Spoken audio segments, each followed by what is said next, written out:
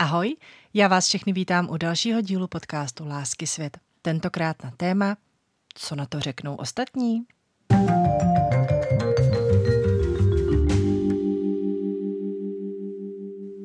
Dneska bych chtěla mluvit jen tak volně na tohle téma, protože minulý díl byl celkem dlouhý, asi 55 minut, ale řekla jsem všechno, co jsem potřebovala a přišlo mi to hrozně důležitý to takhle shrnout do toho jednoho podcastu.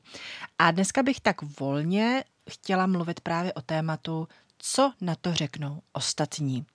Takže pokud vás tohle téma zajímá, taky si říkáte, jo, to by mohlo být pro mě, tak si klidně udělejte kávičku nebo si klidně podcast puste večer třeba k vínu a pojďme na to. Tahle věta nebo tahle myšlenka, co na to řeknou ostatní, je taková moje linie života, protože si myslím, že už od dětství každý můj krok je podrobený tady téhle otázce. Co na to řeknou ostatní?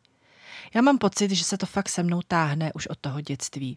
Co na to řeknou kámoši, co na to řeknou rodiče, tohle nemůžu, za tohle mě někdo skritizuje. A vlastně už odmalá obdivuju strašně lidi, kteří i přesto, že jsou kritizovaní, i přesto, že se jim někdo třeba posmíval, tak prostě vstanou a jdou a pořád dělají to, co dělají, protože to je baví a protože jim to úplně jedno, co si o tom druzí myslí. Já tohle nikdy neuměla a myslím si, že jeden z důvodů je to, že jsem se vždycky brala strašně vážně.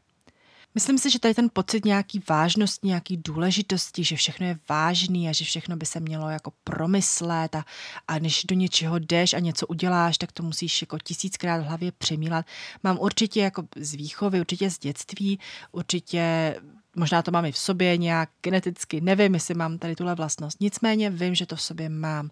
Vážnost, to, že sama sebe beru vážně a vždycky jsem to zakrývala jako humorem a nějakým takovým, že jsem v pohodě a nevadí mi to, ale vlastně uvnitř jsem byla vždycky tak, co všechno hrozně prožívá.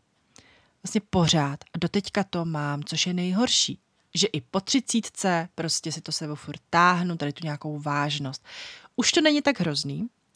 Už cítím, že se to malinko odbourává, protože o tom vědomě přemýšlím a vlastně snažím se toho vědomě zbavovat. Ale prostě pořád to tam je. Uvedu úplně jednoduchý příklad. Třeba mám hrozně divný pocit nalakovat si nehty třeba červenou barvou. Ačkoliv bych to chtěla zkusit, je to sranda, nic to není. Pro spoustu lidí to absolutně nic není, ale vy všichni, kdo teď se řekli jo, tak víte, o čem mluvím. Prostě jsou to ty maličkosti, obarvit si hlavu na růžovo, nevím, třeba se nechat tetovat malinko. Tak to jsou všechno věci, které prostě nemůžete udělat, protože to je absolutní vykročení z vaší komfortní zóny, kde všude za tou zónou stojí lidi a všichni budou říkat, proč, cože, to nejseš ty, já tě nepoznávám, to přece nemůžeš, proč to udělala, co blázníš. A tyhle všechny hlasy a tenhle dav, který stojí za tou zónou vaší, vás děsí.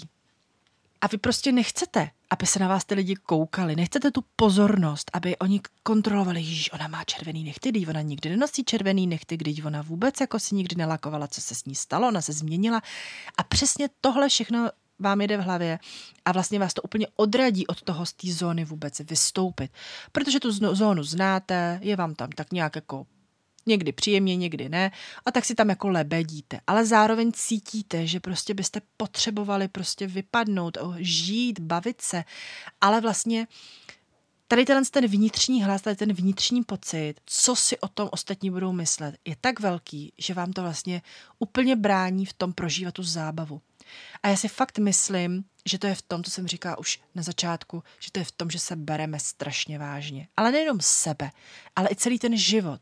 Že vlastně pořád máme pocit, že život je vážný, že musíme pracovat a že musíme studovat, aby z nás něco bylo, aby jsme uživili rodinu, aby jsme měli kde bydlet, aby jsme se prostě tím životem nějakým způsobem prokličkovali až do důchodu, kde prostě si jako ulevíme, že jsme ten život zvládli. Ale já to takhle asi jako nechci. Já jako už od dětství jsem vlastně si říkala, já se chci bavit, já chci se smát, já se chci jako uvolnit, ale vlastně všude jsem to viděla, to není jenom, že to máte z rodiny, je to prostě i ze školy, je to z médií, je to ze zpráv, jak je všechno vážné, jak vlastně třeba i ta práce, když k ní přeskočím. Vlastně já jsem nikdy neuvažovala o práci jako o zábavě. Prostě práce byla povinnost. Musíš studovat, abys měla práci. Ta práce je zdrojem nějakých peněz. A takhle vlastně jsem k tomu furt přistupovala. Že práce se prostě nerovná zábava. A pak mi bylo divný, že když jsem byla starší, jak to, že lidi pracují a baví se u toho, jak to, že někdo dělá práci, kterou zbožňuje, anebo vlastně jakoby pracuje a ani nepracuje. Prostě jenom něco dělá, co ho baví a se to dostává peníze. Vždyť to není přece práce. A tohle nastavení já prostě mám v sobě doteďka a cítím to. A je to program. Je to program, tak jak jsem o tom mluvila v minulém díle.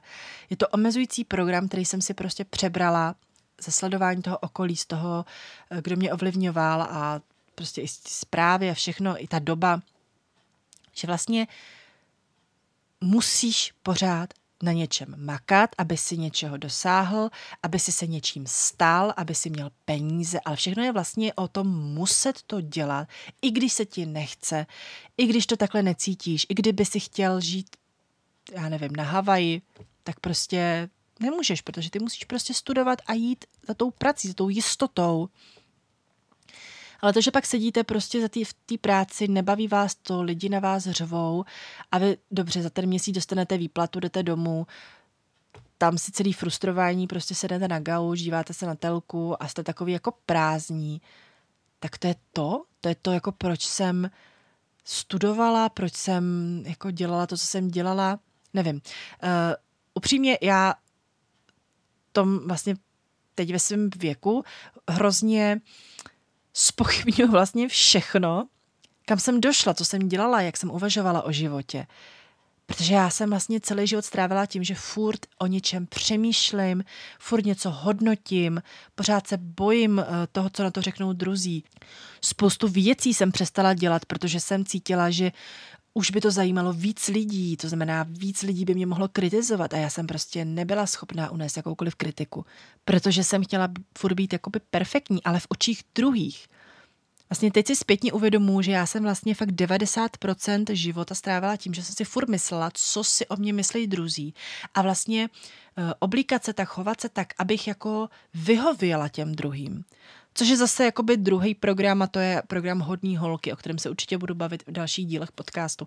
Ale teď vlastně si uvědomuju, že opravdu ten program, teda když to takhle nazvu, co si o tom druzí myslí, je opravdu můj určující program, který vlastně ovlivňoval všechno, jak jsem žila, kam jsem směřovala, kde jsem. Abych se zavděčila. Aby lidi byli spokojení se mnou.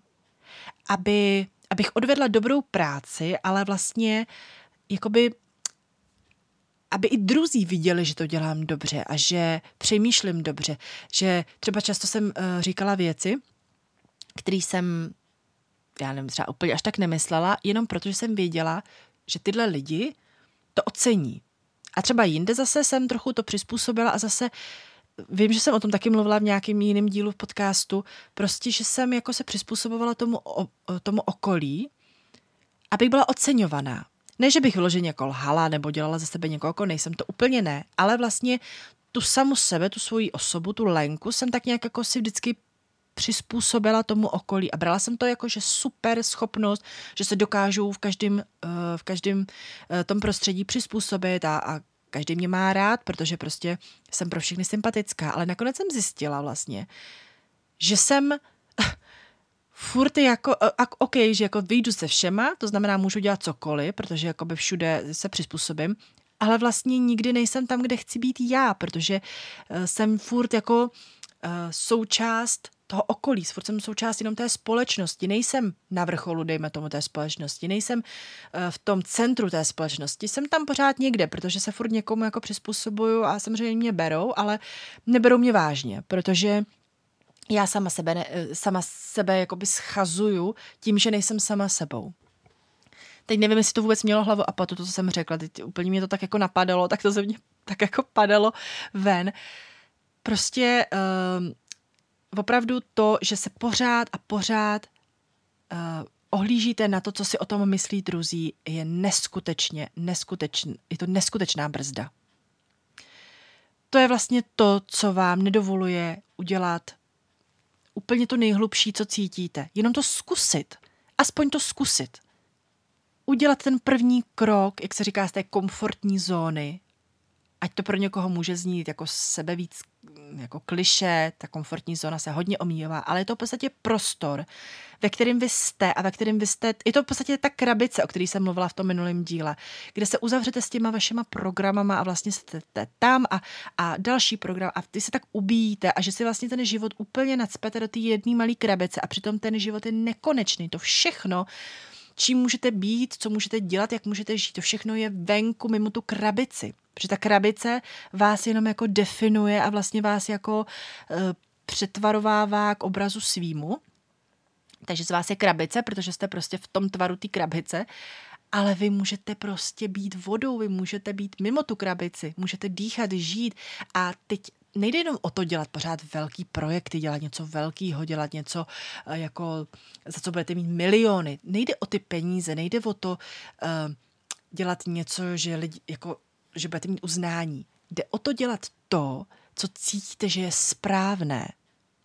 To znamená, že pokud pracujete kdekoliv, ať už jste třeba, jak jsem říkala minule, třeba asistentka, nebo pracujete na poště, nebo pracujete pro banku, pracujete na přepážce, nebo v nějakém kanceláři, nevím, cokoliv.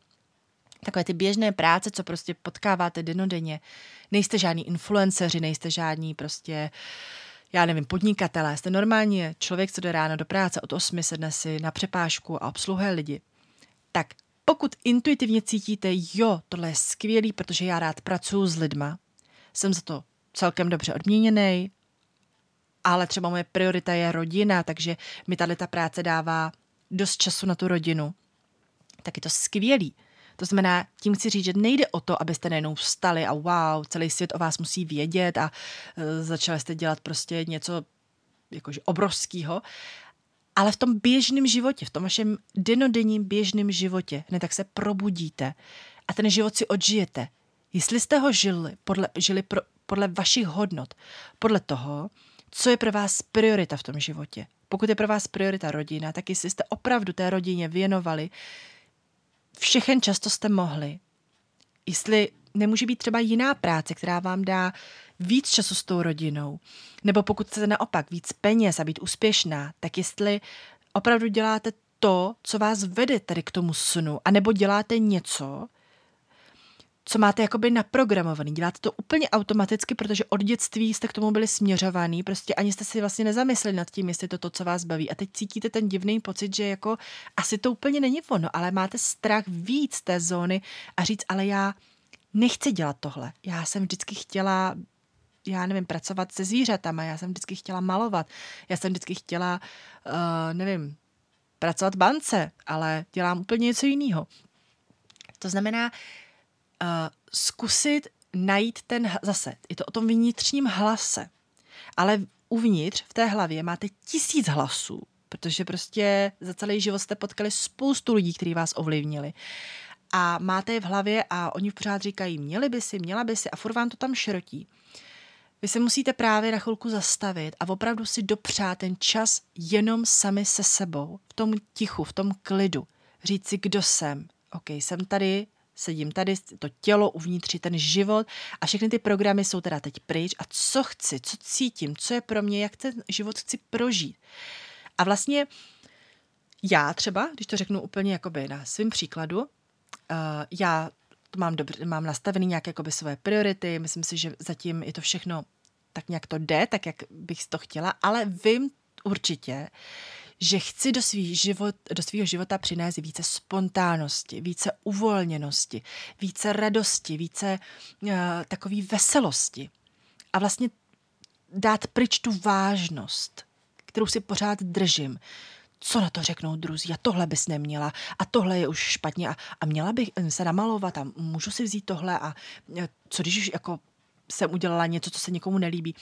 tady tohle, tu vážnost, to, co si o mě právě druhý pomyslí, nahradit to spontánností. Vlastně neměním nic důležitýho, životně důležitýho, žádnou práci, nic, nějaký podmínky mýho života, nic. Jenom ten obsah. Jak prožít ten život, který už máte teď. Protože určitě máte třeba, práce vás víceméně baví, jako by máte třeba dobrý peníze, který vám stačí, máte rodinu, kterou milujete a tenhle běžný normální život je úplně v pohodě, ale něco vám třeba chybí. A já jsem zjistila sama na sobě, že u mě to je ta spontánnost, ta svoboda, ta uvolněnost i v tom, co dělám, i v tom běžném životě. Neutíkat od 8 do 8, prostě furt jenom utíkat. Pořád spěchat, pojď a rychle a jdeme a teď musím běžet do práce a musím nakoupit, musím uvařit, musím tohle.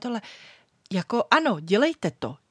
To si říkám sama sobě. Ano, dělej to, uvař, zaobstarej, co potřebuješ, udělej to.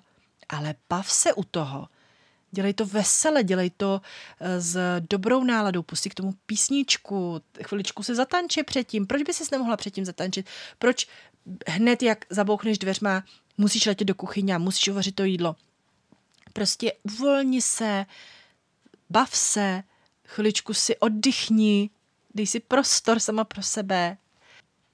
Vždyť to není o tom, pořád jenom se tvářit vážně a dělat vážné věci a pořád se tvářit důležitě a pořád něco rozebírat, pořád někoho drbat a pořád se starat o to, jestli to dělám dobře, jestli to dělám špatně a tohle rozhodnutí, udělala jsem tohle rozhodnutí správně, opravdu jsem to měla udělat a co, když jsem se měla rozhodnout jinak?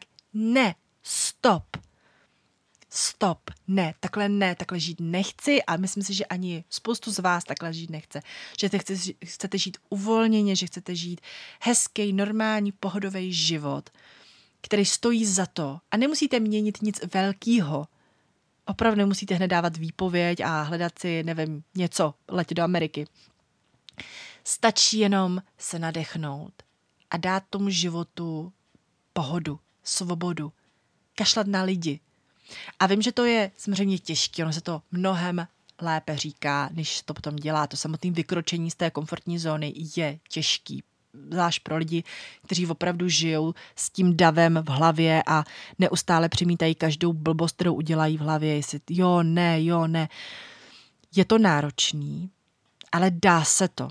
A dá se to jenom tehdy, když to děláte fakt vědomě.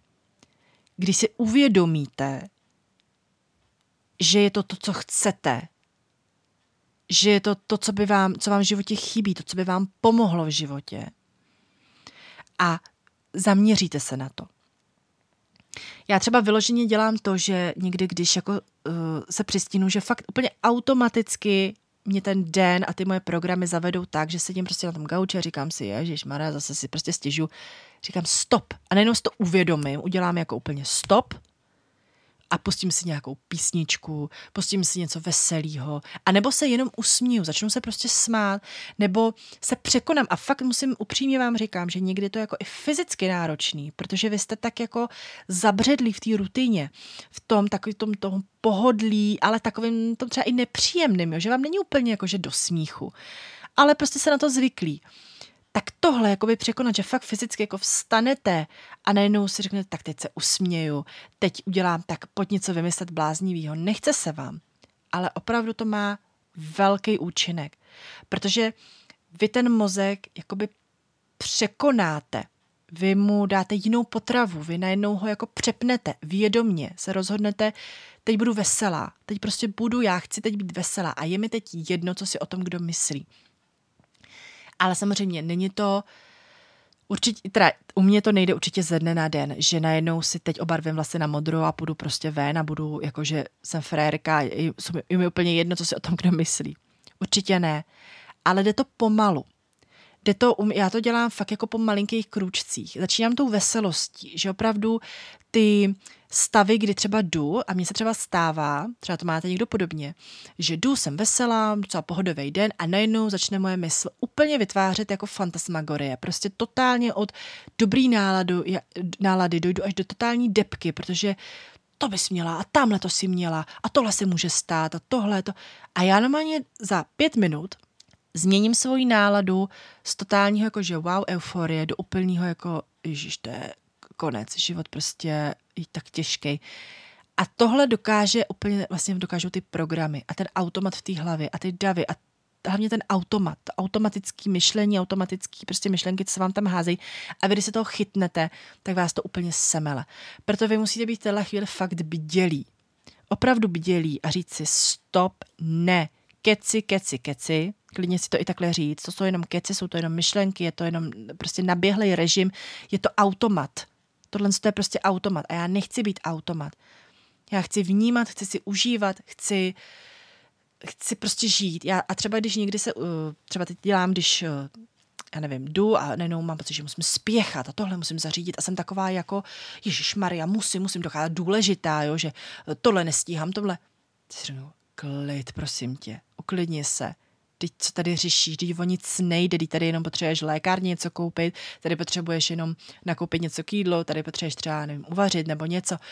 Teď o nic nejde, udělat něco do práce, no tak to uděláš, ježíš, v klidu si tam zajdi, usměj se na paní prodavačku, kup si, co potřebuješ, po cestě si kup něco dobrýho, ještě prostě, aby si udělal lepší den, pak si sedni k té práci, udělej, co je potřeba a v klidu, ježišmarja, v klidu se nic neděje, nehoň to v té hlavě a to je přesně o tom.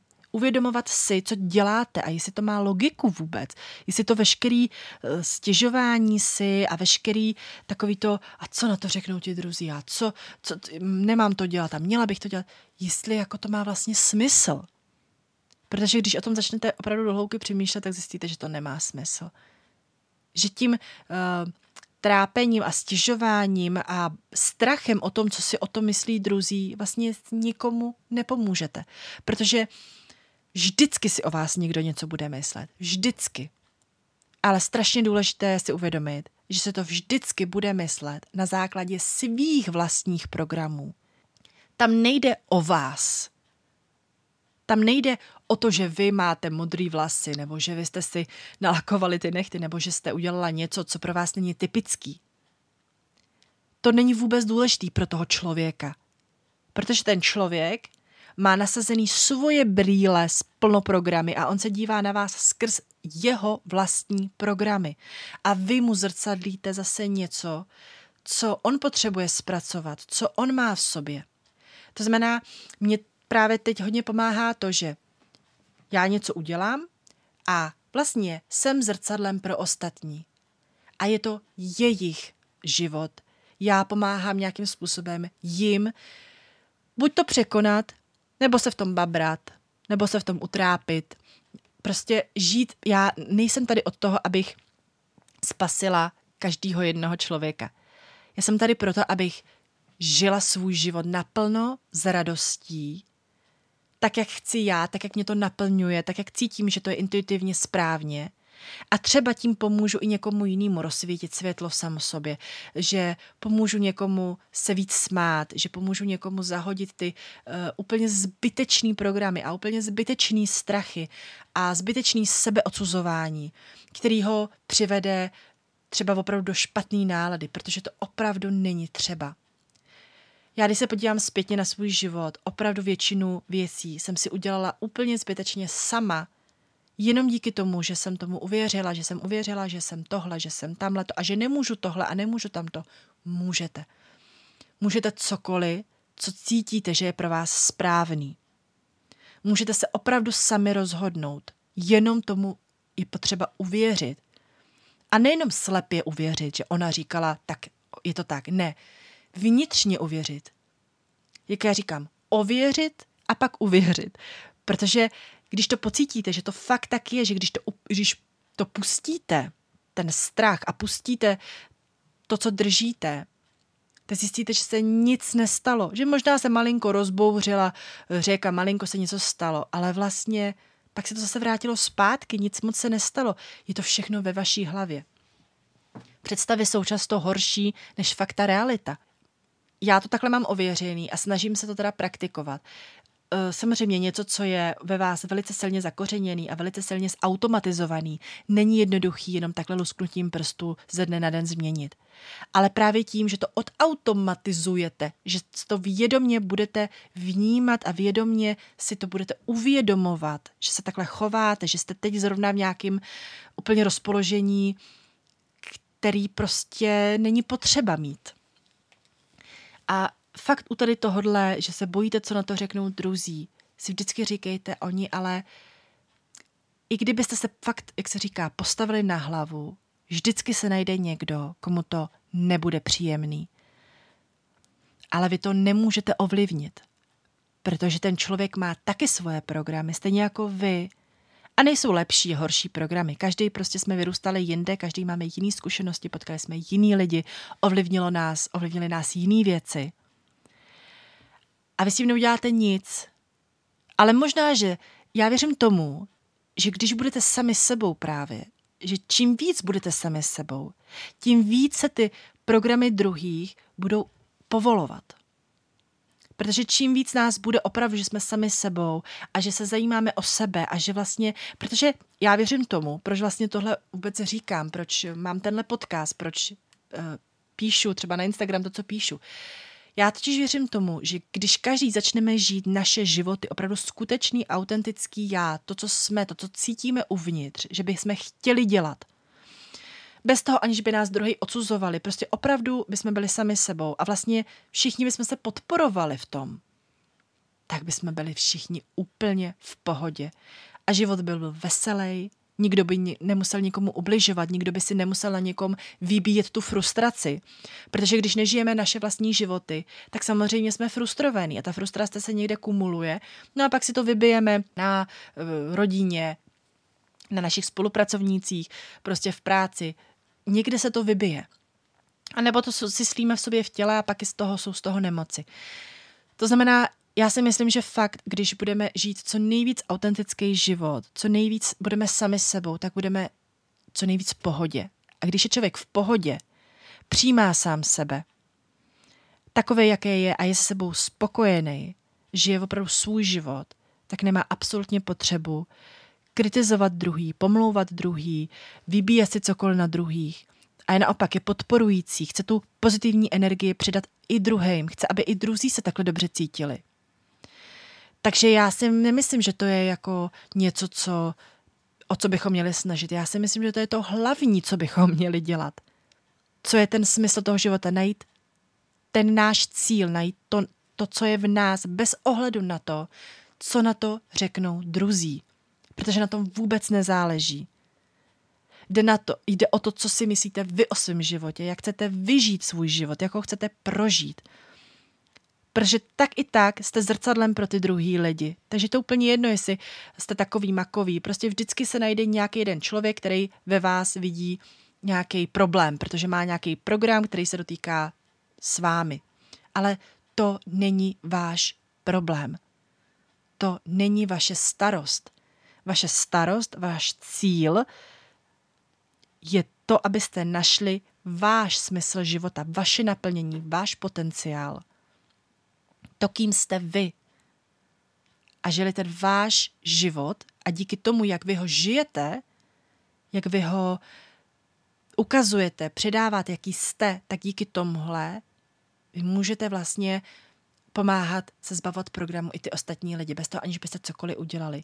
Chce to odvahu, chce to vědomý život, chce to sílu, přístup i takový jako laskavej sám k sobě, že jste na nějaké cestě, nemusíte být na sebe tvrdý, prostě zkoušíte, co můžete, postupně, krok po krůčku, si to dopřáváte si víc svobody, víc radosti, víc pochopení sami pro sebe. Více zbavujete programů, které nejsou vaše. Je to cesta, je to škola, je to hledání smyslu vašeho. Ale když se k tomu dopracujete a když opravdu to budete vědomě zkoušet, tak vás to povede jenom správným směrem, protože vás to povede k sobě.